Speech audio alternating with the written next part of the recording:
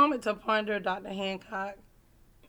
When we are praying and we pray in the Word and we are listening, and our posture is right because the Holy Spirit is leading us, the Word of God tells us not to think it's strange concerning the fiery trial, which is to try us.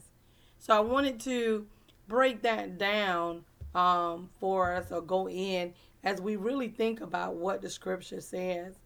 I'm going to read the scripture and then I want to just break it down, because when you start to break it down and start to understand the meaning of the little things in the scripture, it just really brings things to light. So 1 Peter 4:12 says, "Dear friends, do not be surprised at the fiery ordeal which has come on you to test you, as though some strange thing were happening to you." So when I began to just really look up the words in that scripture, when it says surprised, it says taken unaware, attack without warning.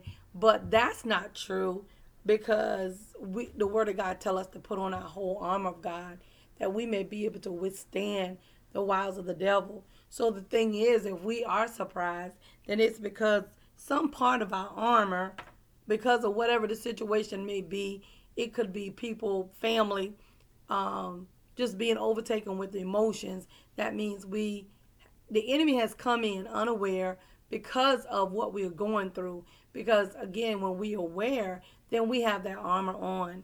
And they're talking about fiery. It didn't just say trials, it said fiery. It means being on fire, vehement, or ardent and active. Something that is constantly pressing against you, your faith, to make you quit. And then it's talking about ordeal. Ordeal is a painful or horrific experience. You guys, again, keep in mind the enemy can't come in unless we invite him in through our belief in the things that we say. Because when we have our armor on, then the Holy Spirit is there leading us and directing us and guiding us to all truth. It says to test you. Test is the procedure intended to establish the quality, performance, or reliability. Think about it, when you're in class, at some point there is some kind of production test, or there's a written test to demonstrate that you understand what you have learned. Same concept. To demonstrate what we have learned. And then it says strange, unusual, not previously seen, and hard to understand when we talk about strange. So just make sure that when things come up, that you first go to the Spirit, first allow the Holy Spirit to minister and show you where you at and what's going on. Because if you do that, then you can make sure you quickly cover the places in our lives that is not covered because of emotions or situation or whatever the case may be.